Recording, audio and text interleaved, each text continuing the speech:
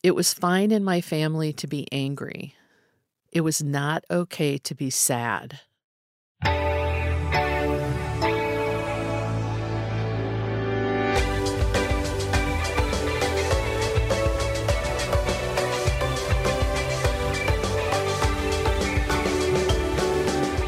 Hello there, and welcome to This Is My Family, a podcast about building a life with the people you love. I'm your host, Tyler Green, and I'm so glad that you're here. I'm raising a baby with my husband in California, and we're taking this pandemic one day at a time, just like I'm sure a lot of you are. And as my family grows, I wanted to have honest, unfiltered conversations with people about how we make our families and how our families make us.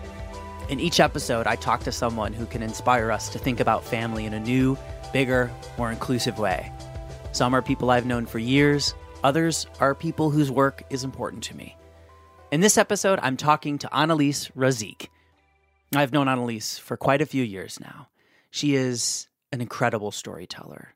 So good, in fact, that the popular live storytelling show, The Moth, has featured her many times. If you haven't heard her Moth stories, you must. There's a link in the show notes to one of my favorites. I also directed Annalise in a solo performance about her stepfather, Bill. As I worked with her, I saw someone who used art to process the complex emotions that surround her family relationships. So I wanted to talk to her on this show because I know that she's done a lot of soul searching as an adult about how her parents and step-parents shaped who she is. The influence of our parents is something that we all know is real, but we don't always take time to really investigate and understand. Annalise has. I started by asking her about what it was like for her when her parents first split up. The reason that they separated is not any what I would term typical reason that people get divorced. Basically, my father was having some kind of mental breakdown. It started with, I think, kind of paranoid episodes. And to my father's credit, I guess he just came to my mom one day and said, "I need you to take me to the hospital." And so he was getting treatment, but I think the kinds of things that he started saying to my mom, the kind of tipping point is that he started saying to her that my brother and I were not really his children. And so my mom started getting worried that in the state that he was in, he might harm us in some way. And when she went to go talk to his psychiatrist about it, basically the psychiatrist said that he couldn't guarantee that nothing would happen. And so I think my mom just reached a point where she thought, I can't wait for something horrible to happen or be worried all the time. And so we moved in with my grandparents, with her parents. And it was just devastating. The one just extremely, painful memory from that time is that my dad came to my grandparents' house. We were playing out on the driveway, and I had this red hippity hop, which I don't know if they have those anymore, but it's like a giant red ball that you sit on and you hop around. I loved that thing. And I was hippity hoppiting on the driveway, and my dad drove up, parked the car, got out, and I remember, because I was always excited to see him, and I remember going, "Daddy," and he didn't look at my brother and I. He was he had a look on his face that just breaks my heart right now when I think about it. A kind of a clearly on a mission to do something and also just in such incredible distress. And he rang the doorbell, and my mom came to the door, and he got down on his knees and he was like, "Come back." He said, "Please come back." And my mom was saying, "Saeed, I can't, I can't." And then my grandfather came to the door, and I just remember him just saying really sadly, "Saeed, you have to go back home." And so my dad stood up. He looked lost. Yeah. That's what it was. He looked lost. And he stood up to go back to the car, and he turned to my brother and said, "Will you come with me?" And my brother went. And I remember them driving away and my brother looking out the back window in total panic and crying. And he must have been about 6.5. Wow. And then I think my dad brought him back either a few hours later, or I think it was just a few hours later he brought him back. Just heartbreaking all the way around, you know? And was there a diagnosis? There was. The diagnosis was paranoid schizophrenia. Honestly, my brother and I have talked about this so much, whether that diagnosis was actually accurate. My father was essentially, he was an immigrant. He was born on the West Bank in Ramallah, and it's an epicenter of conflict for many years. I believe every person that lives there cannot help but be affected by trauma. And so he carries that with him. And then the stress of coming to this country, which had great opportunities for him, but also incredible racism. He was the man of his family. He had a brother who was institutionalized at an early age. There's a mental illness component, anxiety, or I don't know what the exact diagnosis is, but it clearly runs through that side of the family. And again, is that a chemical thing or is it a result of trauma? I don't know. It's so many layers to work through. But because of all that complexity, my brother and I have always been like, is that really what it was? Or was it depression or mania or who knows? So after the divorce, your father remarried. Tell me about your stepmother. What was it like when she came into your life? I remember that she hated me. The apartment in my memories, in my vision, after she came is always dark. I knew immediately, I had a sense that I wasn't safe.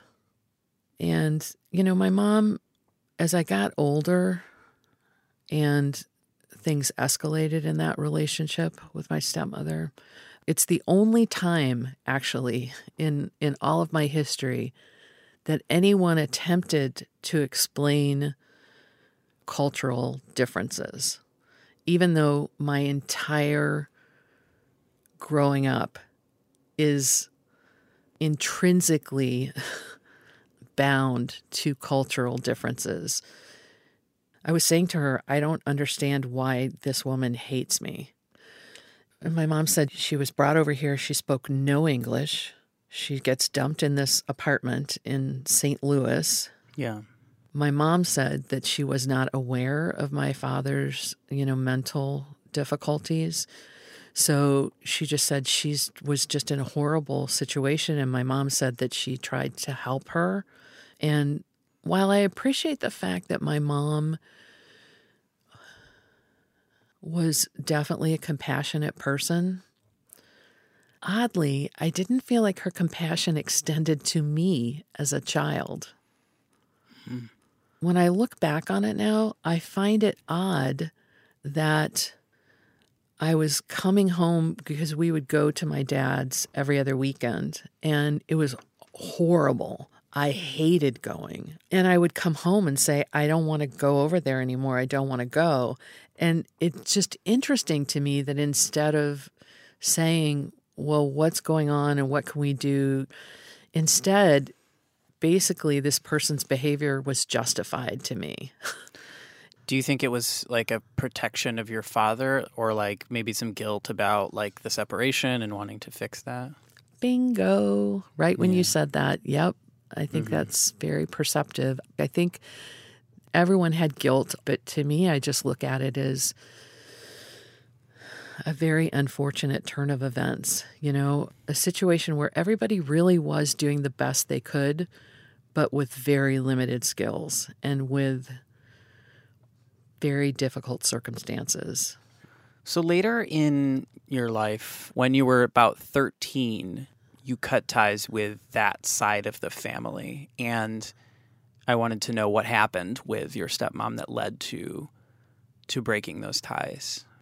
One of the reasons till I was 13 that I kept going is that they had their first child together, who is my half-brother Abe, and we are very, very close. Mm-hmm. And so when he was little, I would babysit him when I went over there, and I loved him. But the day that it finally all came down, I was sitting at the kitchen table trying to do my homework, and so I was really concentrated, just working on my homework. And while I was doing that, my brother Abe came in, and he was doing something. And then he left the room. And then a little bit later, my stepmother comes in and just starts screaming at me in Arabic. And I looked over, and it was because he took an apple out and he was trying to cut it up. And so there was just stuff all over the counter. It was a mess. And she was freaking out, yelling at me and saying, "How could you let him do this? What are you doing?" He'd been trying to cut it up with like a big sort of, not like a butcher knife, but a big knife, like it's probably dangerous what he was doing. And she picked up that knife and she just flung it at me. Oh. And I was like, all right, that's it. So at 13, I remember I was like shaking, but I just stood up very calmly. And I remember just folding up all my books and my notebooks and stacking it all up. And I went into the living room and I said, "Dad, take me home." I remember my voice was shaking and he was like, "What?" And I said, "I will never, ever set foot in this house ever again." And I think probably because of the look on my face, he didn't ask me any more questions. We got in the car, and it was 30 years before I ever saw my stepmother again or went to my father's house. 30 years. Wow. Annalise's mother, Carol, got remarried too. She married a man named Bill. The first time Bill encountered Annalise and her brother, it wasn't while dating their mom. It was actually at a community event held by something called the Ethical Society. It's a humanist congregation, a community that gathers without religious dogma. Bill told me years later that was where he had first seen my brother and I. We were at the coffee after whatever talk or whatever there was in the basement where they had the cookies and the lemonade. And he was always very observant. Bill was always a kid magnet. Like kids just loved him, just gravitated to him, which was always fascinating to me because he was physically imposing. He was a big guy, like football player type guy with dark skin and then snow white hair. So the contrast was like he was very distinctive looking, very handsome. Yeah.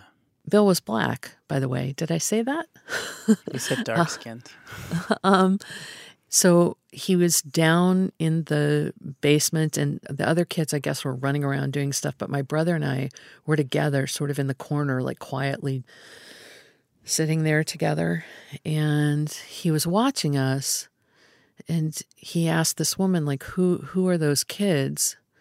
And the woman said, "Oh, those are Carol's kids." But she said, "There's something wrong with them." Because we were clearly not acting like, we weren't running around doing stuff. We were just sitting together quietly. And Bill told me that he looked at us for a second and he looked back at her and he said, "There's nothing wrong with those kids. They're just sad." Which just touches me so deeply, That was the thing about him, is he just had tremendous compassion. And I think at that time, everyone, and for years after, I think was so busy trying to fix things by ignoring them, by shoving them down, that it's so powerful to be seen in that way and to have someone acknowledge just the truth of what's going on. So I'm sure that I saw him at the Ethical Society, but what I remember about him, my memory of him, is this just visceral joy that I would feel when I saw him.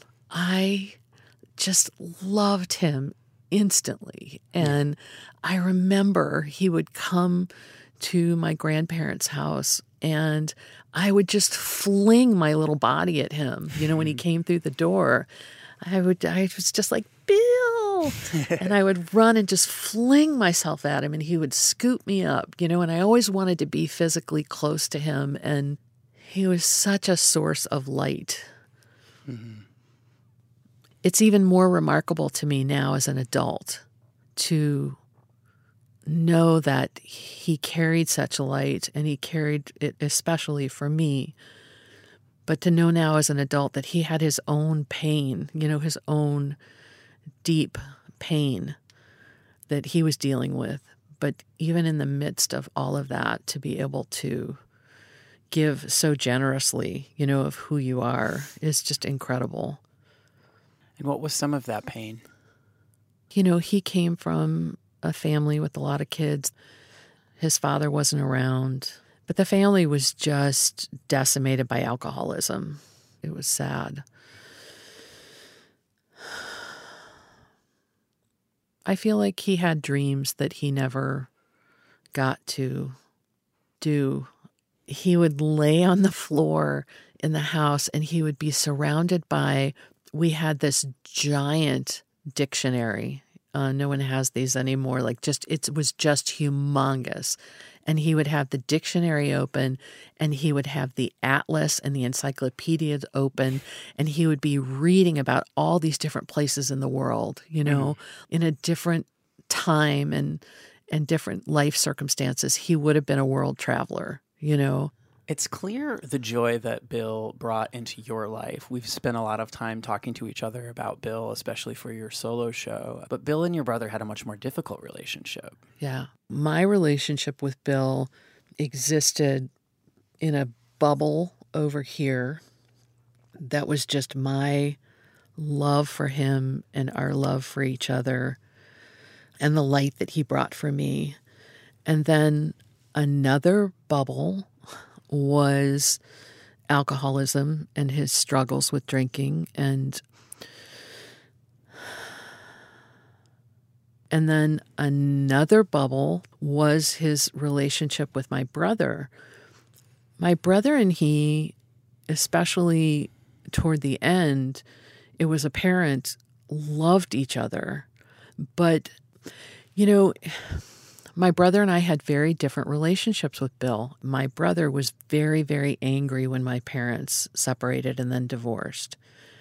I was grateful for Bill because I needed a stabilizing force. My brother was kind of resentful. And because of Bill's alcoholism and I think limited ability to be able to deal with difficult emotions, he was not able to be the adult that he needed to be with my brother. And so they got into conflict a lot.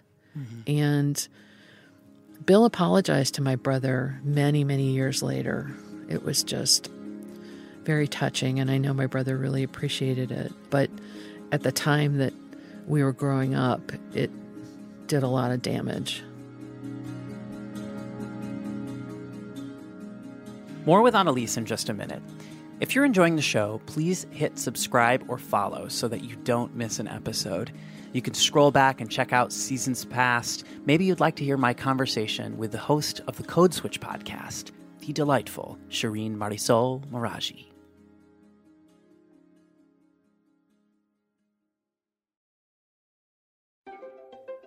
As a parent, do you ever wish someone could just whisper some realistic and trustworthy support in your ear and not make you feel awful for not having all the answers? Well, that's what I'm here for. I'm Dr. Eliza Pressman, developmental psychologist, parent educator, clinical professor, and I'm a mom. My goal is to make your parenting journey less overwhelming and a lot more joyful. Please join me every Friday for new episodes of Raising Good Humans.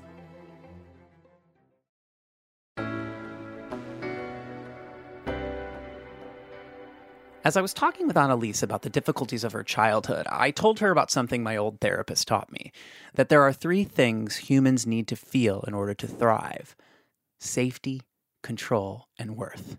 I asked her what came to mind when I said those 3 words. Am I allowed to curse? Of course. My first thought when you said those 3 words is, I'm fucked. I am fucked. Yeah. Because, safety, yes, in the bubble that Bill and I existed in, I felt safe. But I did not feel safe with the things that were going on in our home. And I will also say that I never felt unsafe with Bill personally, but as anyone who's grown up around an alcoholic, especially if you grew up in an alcoholic home, so where you were a child, I think that there's always an element of when you come home on a given day, it's like, what am I walking into today? Is it a good day? Is it a bad day? And then at my dad's house, when I was still going there, safety, no, no safety. Control's an interesting one because I had no control at home. Mm-hmm.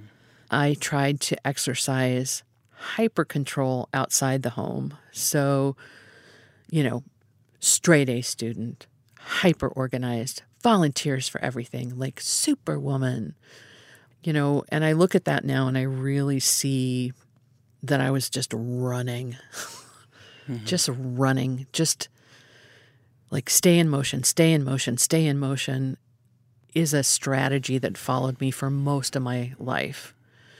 Because then all the stuff that you're, scrunching down, there's no time or energy for it to come up because you just have too much going on. Yeah. And then worth, I've always struggled with that. This is very recently, within the last couple of weeks. I was reading a book, which is called Normal People, by a young woman named Sally Rooney. And she's just brilliant, I feel like, at revealing complex relationships. One of the characters in this book, partway through the book, I was like, oh, does she live in an abusive family? And it turns out she does. And the whole central relationship of the book starts in her teenage years with this guy she goes to school with. They continue to be involved through college, and they have tremendous affinities for each other, but just an inability to actually be together for an extended period of time in relationship. And he says toward the end of the book that he realizes that there is a pit inside of her, just a big, dark pit that can never be filled, And when I read that, I just immediately burst into tears because I experienced that as like, it does feel like a pit. And the thing is, for most of my life, I thought everybody had that. I thought everybody had that. And I thought everybody had this kind of self-loathing that I've struggled with. And it really is only in the last few years that all of a sudden I realized, like, oh, I remember because I was talking to my therapist and I was like, one of the ways that I've gotten through life is that I just minimize things that are painful to myself. Great compassion for other people, no compassion for myself. And so when we were in therapy, I was saying, yeah, but we were talking about some of these very difficult things. And I said, yeah, but everybody comes from a fucked up family. And she was like, well, like, there are degrees to that. And I was like, really? And so that's when I started realizing, like, oh, everyone is not experiencing this or even degrees of this. Like, some people don't have this in their lives at all. That's amazing. Like, I wonder what that feels like. Annalise's family of origin was no doubt complicated, but she still always expected to be a mother and have her own kids. She married a man named Greg. Before their daughter Kaylee was even born, Annalise was worried about repeating the chaos of her own childhood. And I know Kaylee. She's about my age now, all grown up. And she's awesome. Really, truly a badass. My kid is still a toddler. So I wanted to get some advice from Annalise about how she found the tools to be a great parent. I started immediately from the time I was pregnant thinking, how can I make sure she doesn't get all of my crap? How can I make sure I transfer as little of my fuck-uppedness to her? Yeah. And so when I was pregnant, I was like, okay, you've got to be calm. You have to be calm. I don't know how to deal with this conflict. You can't freak out, your internal conflict, because she can feel it. And I did varying degrees of a good job with that. So I have a question about that, because I think you and I both grew up in tumultuous childhoods. Yeah. And I think you and I are pretty good people in the world now, so we somehow did it. But I wonder, as your daughter grew up, how did you raise her? And I know that's a simple question, but you say she's very rooted, and that's fine. I mean, I experience you as pretty strong and powerful and rooted. I don't know that you would say that about yourself, but I see that. And so how'd you do it? Well, yes, you're right. I don't see myself that way. I see myself as a mess. Yeah, same here, but other people tell me I got my shit together, so sure, fine. I think this is one of you and I have many affinities, and that's definitely one of them. Yeah. I feel like she was born who she is, on the one hand. I don't think that had anything to do with me. But I will say that I did make a conscious choice from the very beginning to avoid doing things that I knew had been done to me. And when I say things that have been done to me, my parents, all three of them, my dad, my stepdad, my mom, they all did the best that they could. I know that. And I know that they loved me. I also know that they were missing some critical skills that could have really helped me. And I knew what some of those were. It was fine in my family to be angry. It was not okay to be sad. And nobody in my family knew how to handle sadness. We didn't talk about it. It wasn't acknowledged.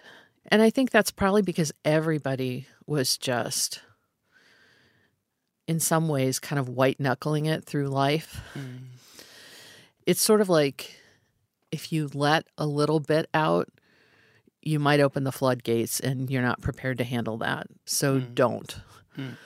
So one thing with her is that I always wanted to make sure that she knew it was okay to feel however she was feeling. When Kaylee was about maybe 5 years old, my mom was up visiting for the weekend, and Kaylee got upset about something. I don't know what it was. And I tried to talk to her a little bit, but she had just sort of reached a point of kind of wailing about it, and talking wasn't going to be helpful. And so I said, that's okay. You could just go lay down and cry for a while if that's what if that's what you need to do. And my mom had made dinner, and we'd had the food on the table, and we were sitting down to eat, and I couldn't eat with the sound of the wailing. It's just, I need things to be peaceful when I eat. I can't handle that. And so the weather was nice. I said, I'm going to take my food and go out on the porch and eat. And I go out on the porch, and a couple of minutes later, I hear the wailings getting louder and louder. And here comes my mom leading my screaming daughter out onto the porch with us. And she's got 2 plates of food, and she's trying to get Kaylee to sit down and eat.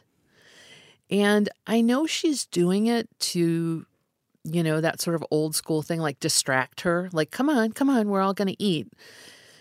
And that's bad enough. I was like, why did you bring her out here? Yeah. And then while we're sitting there, Kaylee's mouth is like wide open. Because when I say she's wailing, she is wailing. Her mouth is wide open. And my mom pops a piece of food in there.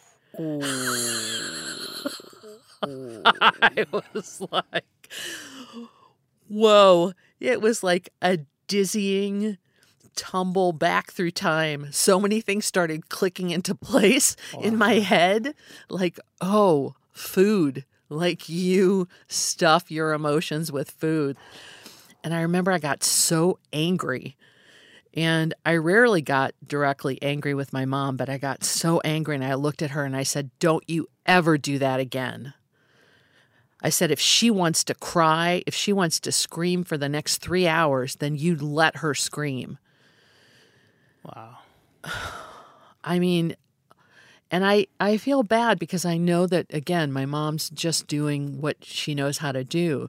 Yeah. But that message, it made so much sense to me. It really did put so many things in order from my childhood where I was like, oh, man. And so not only letting Kaylee feel whatever she feels, but also not hiding how I feel, that was the other thing. And I'm not saying, you still have to, I always felt like, well, I have to filter things to her that are age appropriate, right? So she was 3.5 when Greg and I separated. So I'm having this horrible year and I'm thinking, we're close. She's picking up on things. She knows when I'm sad. So I don't want to pretend like I'm not sad, but I also don't want her to be overwhelmed by it. I want her to know it's going to be okay because I do believe it's going to be okay. I remember one evening, she was probably 4 maybe, and I had gotten a phone call from Greg and I was really upset after this phone call. I'd gone out on the back porch to talk to him and I was just really sad. And I came in and she saw me, I could tell, she could tell. And I just walked into the living room and I sat down on the couch and I was crying. And she came in and she was looking at me and I just said, I'm just really sad right now. And she came over and she sat next to me with her sweet little skinny legs. And then she reached over and she patted my knee and she said, it's okay, Mommy. I think we should go to bed and you're going to feel so much better in the morning. Success. And I said, you're right. That's so good. Yes. That's really good advice. And we went to bed. And when I got up the next morning and I said, you're right, I feel better. I love that so much. So you've got Kaylee. She's grown up. Who else do you consider family now? I'm curious, how does your family look compared to how you imagined it might? I want to be able to say, oh, here's the kind of family that I wanted, and now I have it. When I was upset growing up in my house with my stepfather and my mom and my brother, where I felt like we were 4 people in 4 different corners of the house, and I, vowed to myself, my family's not going to look like this. One of the reasons I went to acting school, when you do a show, you have an instant family. So for the time of that rehearsal and the performances, like you are bonded with those people. And I loved that feeling. I started doing storytelling because my entire life I've been trying to make sense of my life, just like so much. It's so overwhelming, my history, my family history. And I've been trying to make it make sense or make order out of it or, I don't know, just extract the meaning from it. So I started writing stories and telling stories to try to get a grip on that. And it was hard to start doing that because I thought nobody wants to hear about this. Like this very specific, I grew up a Polish Palestinian with a black stepfather. Like who's gonna relate to this? Like who's gonna nobody cares about this.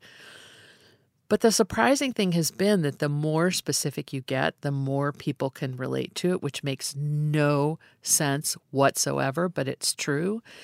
And through doing that, telling these stories, I do feel a communion with the people who listen.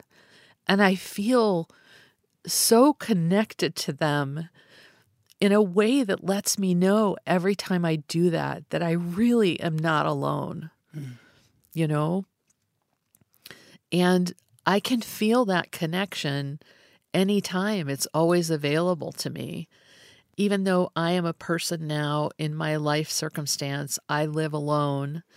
And, you know, during COVID, I've really been a little bit concerned about myself. I'm afraid I'm, as I've said, turning into like an agoraphobic hermit who never wears pants, you know? You and every other person in the world, actually. But even though I live alone and I spend a lot of time alone because I actually like quiet and it helps me create things, I feel connected to so many people. And I have a small cadre of, you know, people I have heart connections with, like real intimate heart connections. And those people are my family, you know. And my family who's still alive that I'm close to, you know, my brother Abe and my brother David and my daughter, of course. So, yeah, it doesn't look at all like I thought it would look. And I feel really lucky. I was thinking about season 2 of this podcast and kind of the conversations we really loved from the first season. And we identified that we really wanted to talk to people this season who would, quote, go there. And I also wanted my listeners to know a little bit more about me and the people that I call family. So I made a short list of a couple people, and you were very at the top. And so I'm so glad that we took the time to really go through your background and paint this picture for people, because you have lived an incredible life. And your daughter is just the most beautiful expression of what I would consider a very successful life on Earth. I'm just grateful to you for allowing me to introduce you to this new community. And thanks for, I guess, always making me feel safe and loved. Tyler, I do love you. I do love you. I'm so grateful to have you in my life and to call you my family. So thanks. Thanks for making this space for me, too. You're welcome.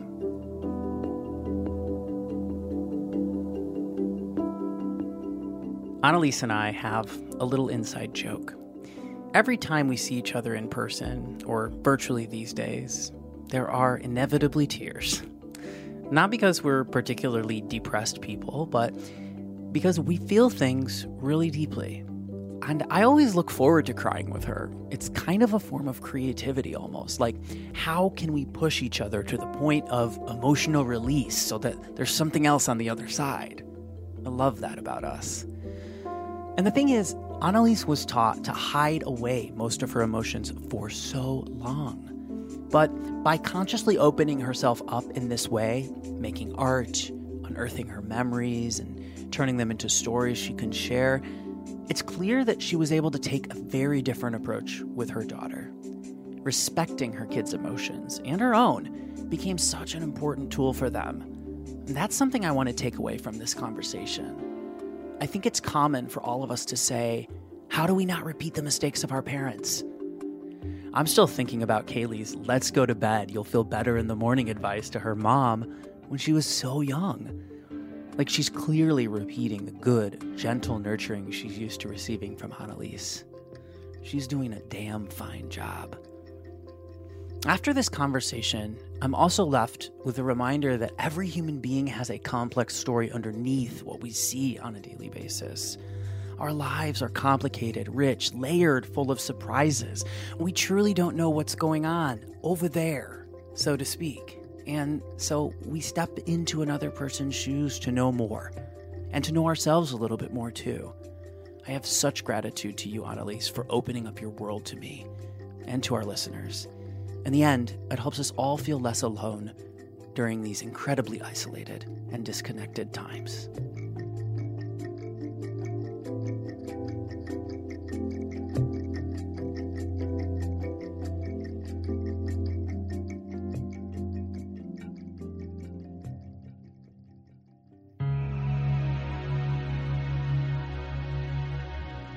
Thank you to my friend Annalise Razik for joining us and sharing her story.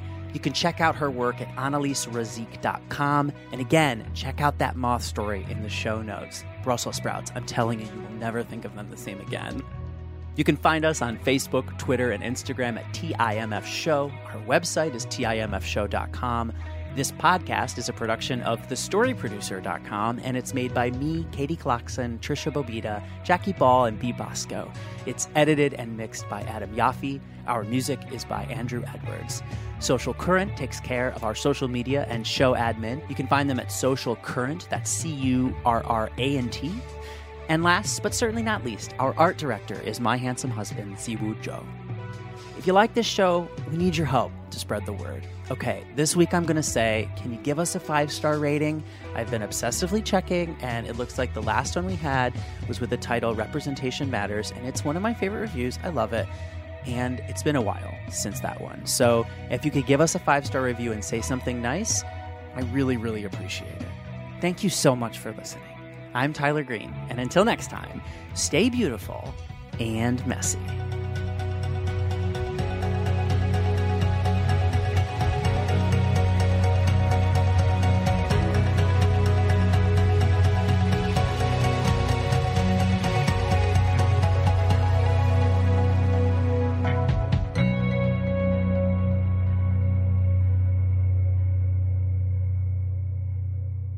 Is the podcast all done, Sam?